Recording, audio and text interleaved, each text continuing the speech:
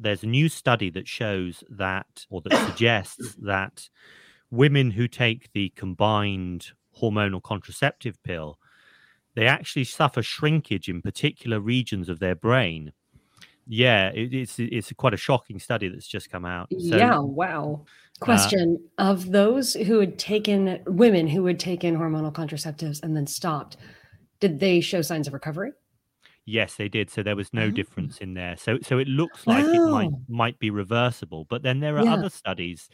There was a study of hormonal contraceptive use and its relationship to depression recently. And it showed that if you started taking hormonal contraceptive as a teenager, you would and then stop taking it, you would always have a massively increased risk of depression as a girl. Whereas if you're an adult woman and you go on it and then you come off, your rate of depression falls back to the norm. So that suggests that suggests that there is clearly some developmental function or developmental process that is affected in some way by taking hormonal contraceptive as a teenager rather than as an adult. Would you like to know more? Hi, everyone. Welcome back to Basecamp, and a very special episode of it at that, because we are joined by Raw Egg Nationalist, who I'm so excited to meet. We're meeting him because he's also speaking at the Nationalism conference that we're going to go to in Austin this December. But we've been very familiar with his work before, so yay, we have an excuse to talk with him.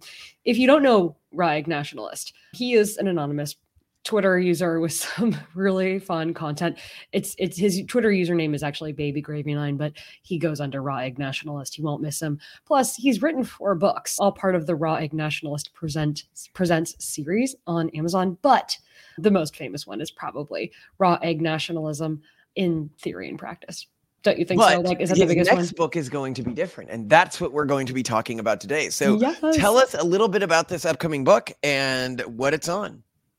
Well, it's a pleasure to be speaking with you both. I've really been looking forward to this. So I wrote a book. My last book was called The Eggs Benedict Option, and that was my most detailed work to date about health and nutrition. I talked about the global plan the plan for a global plant-based diet and the health and political ramifications of that. So I'm following on from that, and I'm writing in the same vein as sort of all of the other books that I've written, the main things that I focus on. But the book is going to be called The Last Men, Liberalism and the Decline of Liberalism and the Death of Masculinity, rather. And it's about a lot of different topics that are very germane to our interests, our shared interests, to this Nationalism conference that we're all rather going to be attending. It starts with a reinterpretation of Francis Fukuyama and his end of history thesis. And there's something very interesting. I mean, Fukuyama is a thinker who he's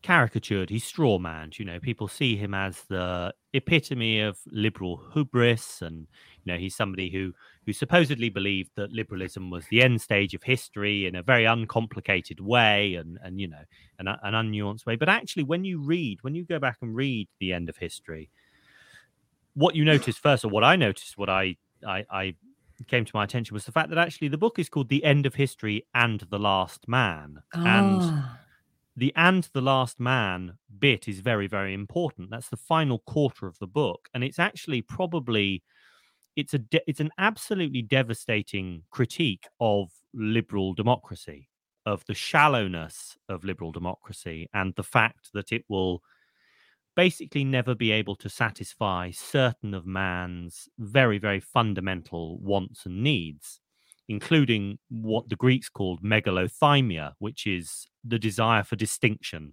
So men desire distinction. Men desire to be better than one another.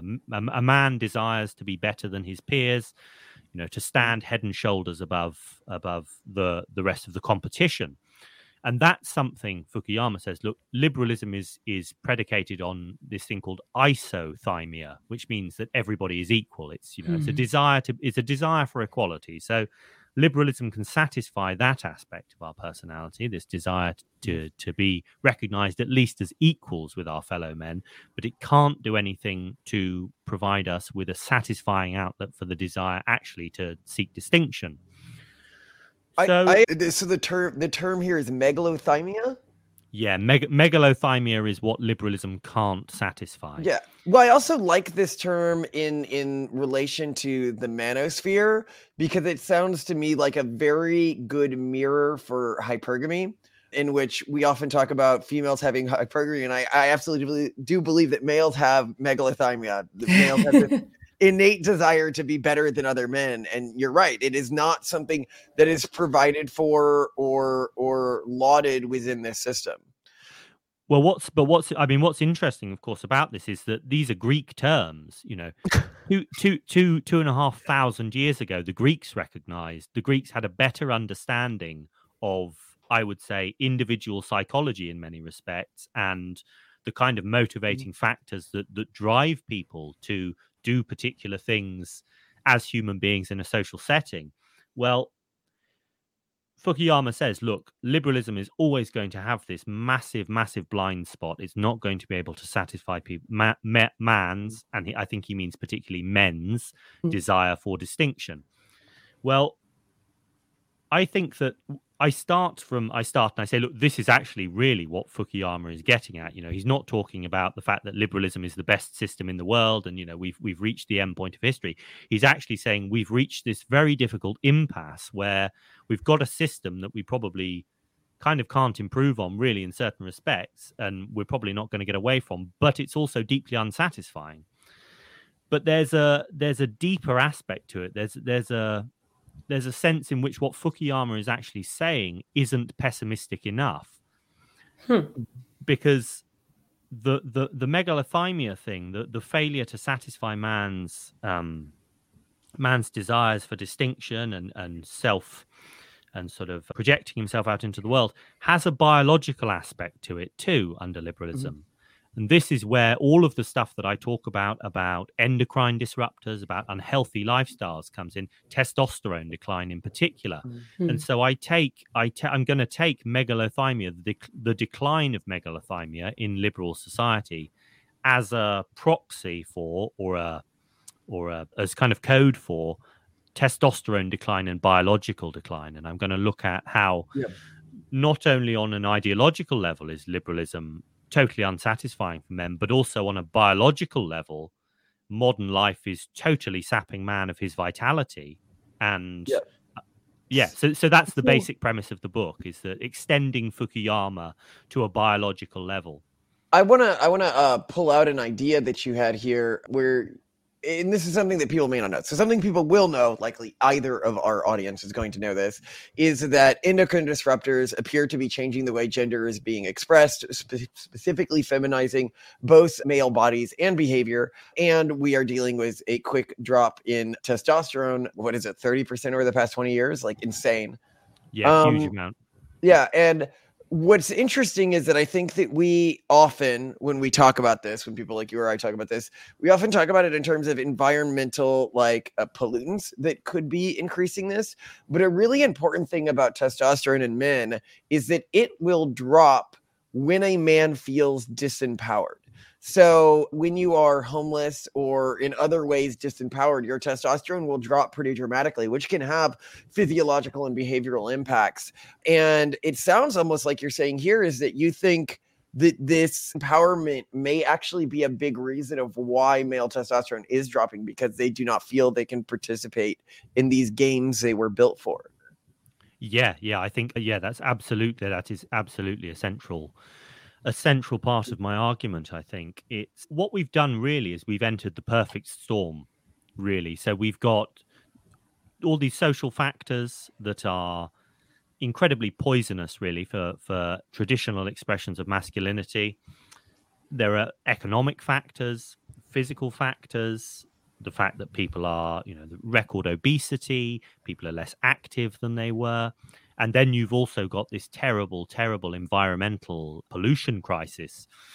And one of the things that I try to do is I try to draw people's attention to the environmental pollution because it's not received a great deal of.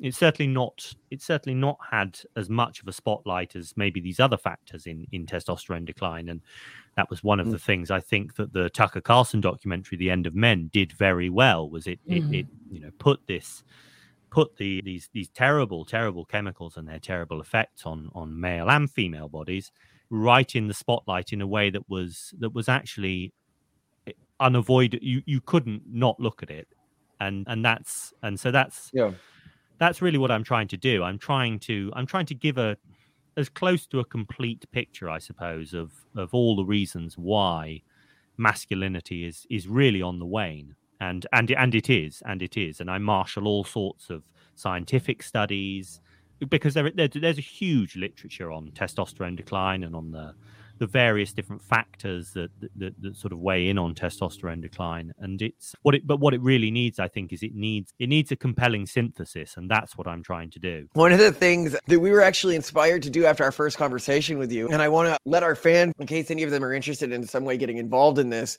is see what we can do to actually get some of these chemicals regulated in the UK.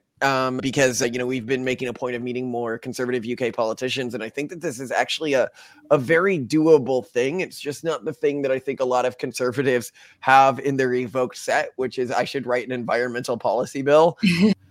But yeah. So when you put together a book like this and you are giving advice to the individual, what advice do you give the individual man today in today's society, or woman today who's either, and then in women, I guess it's in two stages, either as a partner to somebody or somebody looking for a partner? Yeah, there's a lot of, although the problem is dreadful, and it really is. I mean, we're facing an unprecedented crisis. I think there are simple, meaningful things that you can do to improve your hormonal health and your health more generally. And one of the best things that you can do is to reduce your reliance on plastics. So a huge number of these endocrine disrupting chemicals, BPA, bisphenol A, phthalates, PFAS, per and polyfluoroalkyl substances, they're all used in the manufacture of plastics and greaseproof packaging and food packaging and things like that. So if you can reduce your reliance on, and in personal care products as well, this is a big thing for women, but also for men to a lesser extent. If you can reduce your reliance on products that contain these chemicals, you can significantly reduce the levels of the chemicals in your body. So there was I talk regularly on Twitter about particular studies and, what they show about exposure and mitigation of these chemicals. And there was a study that showed that the average sort of college age girl in the US will use at least 8 personal care products a day that contain known endocrine disrupting chemicals. Some will use as many as 20 a day, every day. Wow. If you stop, I was just going to say, and then there's another study that shows that if you stop using these products, if you just discontinue using personal care products, you can reduce levels of particular chemicals in your body by up to 50% within a matter of a few weeks. And that's a massive decline. That's a massive intervention, massively meaningful intervention. So there are very simple things you can do. Simone, do you want to go over the fireman study here? Because I thought that was really powerful in endocrine disruption. Yeah, I don't know if you've already seen this, but I know when a woman's about to be pregnant, like, we're really concerned about basically everything the baby's absorbing, because both male and female fetuses, babies, are exposed to, all of this while they're gestating, and it has a pretty significant impact on their development, as you know. So I keep thinking, like, okay, well, how can parents, especially mothers who are about to be pregnant, avoid having really high concentrations of this sort of accumulated pollution in their body before they become pregnant? And the one thing that I found that was compelling was a study of firemen in Australia, where they measured the concentration of endocrine disrupting chemicals in their blood before and then after several sessions of donating plasma. And they found that it did significantly reduce it. So it seems like one thing you can do is what you pointed out, which is just try to eliminate as much as you can. And you actually, because we're exposed to so much, like, anything could be a big deal. But then another one is, like, eliminate it, and to get out stuff that's been accumulating, to donate plasma. So it seemed like an interesting thing to do. I wish I knew that before I got pregnant for the first time. I've seen that study. That's a very interesting study. Then another thing that you can do if you actually want to try and get rid of some of the stuff that's in your blood, or in your body rather, because the problem is that these endocrine disruptors are largely, they're lipophilic molecules. So they go into, well, first of all, they can pass through fats, through the sort of fats in your tissue, so they can get through your skin, but then they accumulate in your fat tissues. They make you produce more fat, and then they accumulate in the fat tissues. So you have to find some way to get them out. Well, one way is to sauna as well. Saunas have been shown, to reduce. So sweating, and I think in fact there was a study where it showed that if you do a calorie restricted diet and exercise that makes you sweat heavily, you can shed quite significant quantities of these chemicals from the fat tissue in your body. But hold on, I've got a question here because I actually don't know this one, but I just realized this could cause a problem for a guy who's trying to get somebody pregnant. I know that hot tubs absolutely destroy your sperm count for really long periods of time, like 6 months. Does saunas do the same thing? I think it's I mean, it's hot. I mean, if your testicles are getting very hot, then what Andrew Huberman does, I think I heard him say this. He goes in with an ice pack. Yeah, you can do that. Oh, he does. Okay, smart plan. Yeah, you can have it all. Have it all. Actually, this does bring me to something that I think is important, which is a lot of guys I know care about this stuff. Like when I talk to like right-leaning young guys, I see this. But the problem is that this information is actually dramatically less relevant to adult males than it is to adult females. This is information because if you're looking at who's going to be most impacted by endocrine disruptors, it's men during their sexual development. And that means either in utero or, really up to the age of, let's say, until they find a long-term partner. So let's say like 21, 22. And so if you are a guy and you're married and you're trying to have kids, you can actually blunt a lot of the endocrine disruptors. Like with Simone and I this morning when we were at the clerk shoves a receipt in our face and I have to snatch it without her touching it. Because for me, this is a fairly trivial effect compared to her who's a pregnant woman right now, right? And I just think that that's important to remember is a lot of guys protect their own. That's enough. And that's really, unfortunately, it would be easier if that were true. Yeah, for sure. I mean, it's the thing about so many of these chemicals is that they are estrogenic in particular. So they mimic the effects of we call it the female hormone for convenience, but estrogen is important in the male body as well, and testosterone is important in the female body as well. And you need to remember this. So a man who has a deficit of estrogen in his body will suffer all sorts of terrible problems, including things like fertility problems and erectile dysfunction. Estrogen has an important role in erectile function, which most men probably wouldn't realize.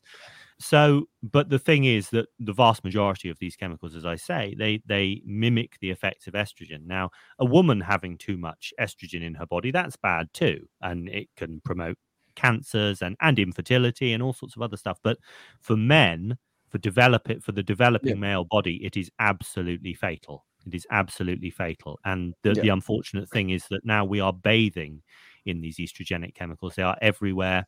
We've shown that they're in the placenta, that they're in cord blood from the placenta, that they cross the placental barrier. They've been shown to be. They've done studies of womb tissue that show the presence of these endocrine disrupting chemicals within the actual womb itself, in the amniotic fluid. So I mean, anything that you can do to mitigate your exposure to these chemicals is good. Is fantastic. And but at the same time, you have to remember that actually, unfortunately, you can't totally avoid exposure. That's the black pill, as it were, about these things, is that they are everywhere. Well, and this is something I want to touch on this really quickly, this black pill, which is something that we always tell people is as things change, because human biology is changing and human fertility is changing. Many technologies that religious groups historically could just say, well, we won't touch that and it won't have any effect on our group's vitality and ability to thrive. Now they're making much bigger sacrifices than they were historically. And of course, the technology I'm thinking most of is IVF. I think a lot of groups that are eschewing IVF are really shooting themselves in the foot. And it actually kind of grosses me out when I see influencers, especially in the tradcast space, that I know under the table are actually using IVF to get pregnant, and they will like shame IVF because it gets them clout in their communities, and their communities don't realize how hard it is for somebody to get pregnant without these technologies these days. Yeah, I mean, I'm absolutely not a technophobe. I mean, I'd like to think that there are natural ways that we can protect ourselves. There are simple ways that we can protect ourselves.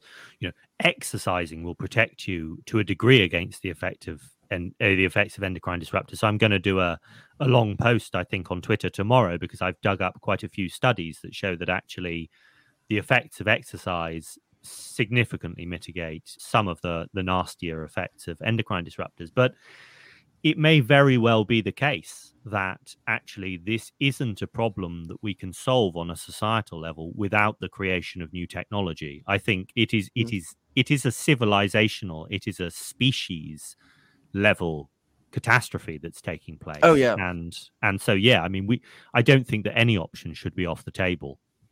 Another thing I want to touch on here from the last bit of conversation is when we talk about testosterone rates falling in things like women, I think a lot of guys are not aware of the psychological effects that's going to have in terms of a population.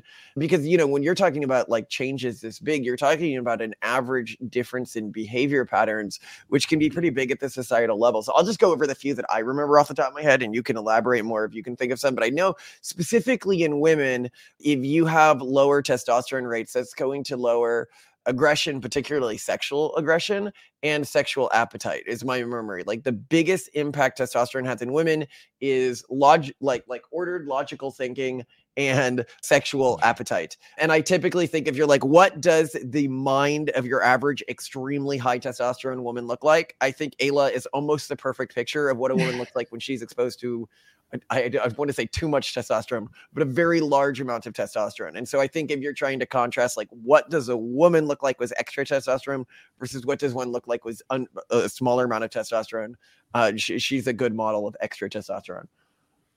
Well, I did a tweet yesterday or the day before, I think it was, about there's a new study that shows that, or that suggests that women who take the combined hormonal contraceptive pill, they actually suffer shrinkage in particular regions of their brain. Yeah, it's quite a shocking study that's just come out. So yeah, wow. Women who take the combined hormonal pill suffer shrinkage of, I forget the name of the region, but it's a region that's associated with fear and emotional processing. And what they did was they did these MRI scans of the brains of women who had never taken hormonal contraceptive, of women who were, of women who had but weren't, of women who were taking it, and then of men. And they showed that this very particular region in the brains of women who were currently taking it was much thinner than it should be and was in all of the other cases. And so that potentially, all they're doing is they're showing, look, this region of the brain is thinner, but actually the potential implications, you can imagine. And look, we all have anecdotes, we all have personal experience, or a lot of us will have personal experience of friends, girlfriends who have taken the hormonal contraceptive pill and whose behavior has changed significantly, either when they've gone on it or when they've come off it. And that's an estrogenic chemical. Question, of those women who had taken hormonal contraceptives and then stopped, did they show signs of recovery? Yes, they did. So there was no difference in there. So it looks like it might be reversible. But then there are other studies. There was a study of hormonal contraceptive use and its relationship to depression recently. And it showed that if you started taking hormonal contraceptive as a teenager, you would, and then stop taking it, you would always have a massively increased risk of depression as a girl. Whereas if you're an adult woman and you go on it and then you come off, your rate of depression falls back to the norm. So that suggests that suggests that there is clearly some developmental function or developmental process that is affected in some way by taking hormonal contraceptive as a teenager rather than as an adult. I really need to find that study. I think this is going to be one of those studies I quote all the time now. Yeah, it's very interesting because, of course, as a default, it's just something you do. Like, even as a teenager, even as someone who's not sexually active, you just do it. And that's really interesting. That it's just Huge it's rates just of depression in our society today, but of course it can't be anything that psychologists are telling you to do, because No. psychologists are the priest caste. They do no wrong, right? Well, okay, so here's a question that I also wanted to ask. We were at a retreat this weekend and we were talking about endocrine disruptors with a lot of people. And this is something that actually comes up a lot when we talk about it. We're talking about dropping testosterone, that, like, from the Tide studies, young boys being born kind of a little bit less like boys. They have smaller anogenital distance. They have less male dimorphic play when they're kids. And we say this to people, and a response that we get not uncommonly is, why is that a bad thing? And I'd love for you to comment on, like, how do you answer people when they say that, where they're like, well, who cares? Is it so bad if there's less testosterone or less traditionally male behavior, or if men are less dimorphic? Well, I mean, I suppose there are a number of different ways to approach this. I think the first thing I would probably say is, look, this is let's put the social stuff to one side. Let's put aside, the way that men behave. This is a biological problem. Testosterone is an index of male fertility, of male health, right? Reproductive health. If testosterone levels are declining, men are less fertile.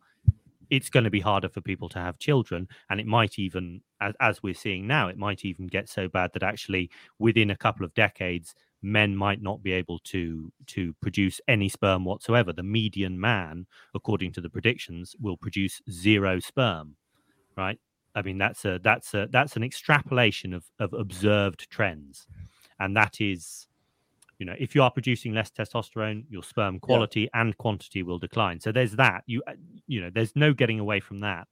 The social thing, of course, is, well, it depends on the kind of society that you want to create, right? And if you are the kind of person who in a kind of misguided but well-meaning way wants, for there to be no conflict within civilization, no conflict among people, no, you want everyone to be friends, then you might think, oh yeah, no, testosterone decline, that's great, because testosterone is the aggressive hormone, isn't it? It's testosterone that makes men nasty. It's testosterone that makes men fight and murder and rape and do all the things that are regressive and that we don't want in a modern liberal society.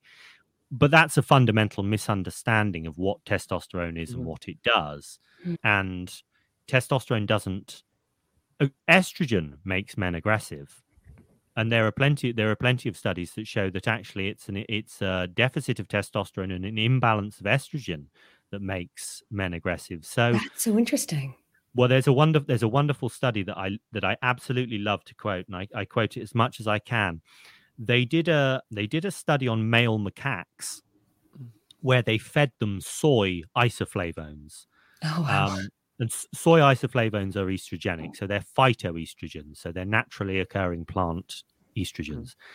And what they discovered was that if you feed male macaques soy isoflavones, they basically become incels. They become passive-aggressive incels. So they observed that male macaques, this was a study, I think, from 2004, male macaques who consume or were fed significant quantities of soy isoflavones became more aggressive and simultaneously more submissive. So they isolated themselves from the fellow members of their troop.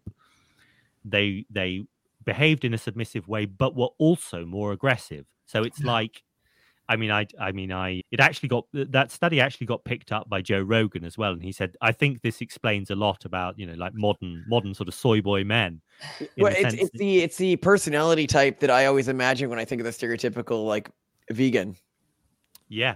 Yes. Yeah. Exactly. It's avoids direct head-on confrontation with other men or with other people, but does sneaky, nasty things when they can get away with it.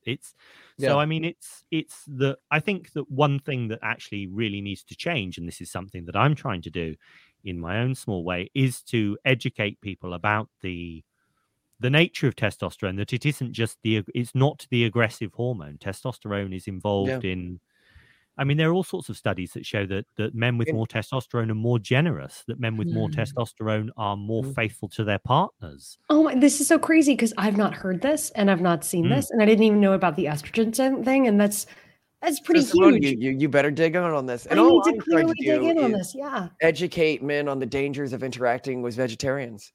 So I'm joking. This has been fantastic, and we would love to have you back on. So thank you so much, and I actually learned a lot from this. Like I know enough about this subject to know that you really know your stuff on this, but not enough to know all of the studies that you're mentioning here. So I am really excited to dig further. And yeah, we'd love to have you back. And where should we point people who enjoyed this conversation? So follow me on Twitter. I'm babygravy9, and I have raweggnationalist.com, which also will point you in the direction of all of my writing, and mansworldmag.online. So I have an online magazine, men's magazine, a bit like a sort of revived Playboy. So go there too. But Twitter is the main place. I also have a Substack now as well, raweggnationalist.substack.com, where I'm regularly putting out all sorts of content, essays, analysis of new scientific studies, that sort of stuff. And I'm talking about testosterone and estrogen, also posting excerpts from my new book as well. So spectacular. Raw Egg Nationalist, you rock. Thank you so much. It was a pleasure. Thank you.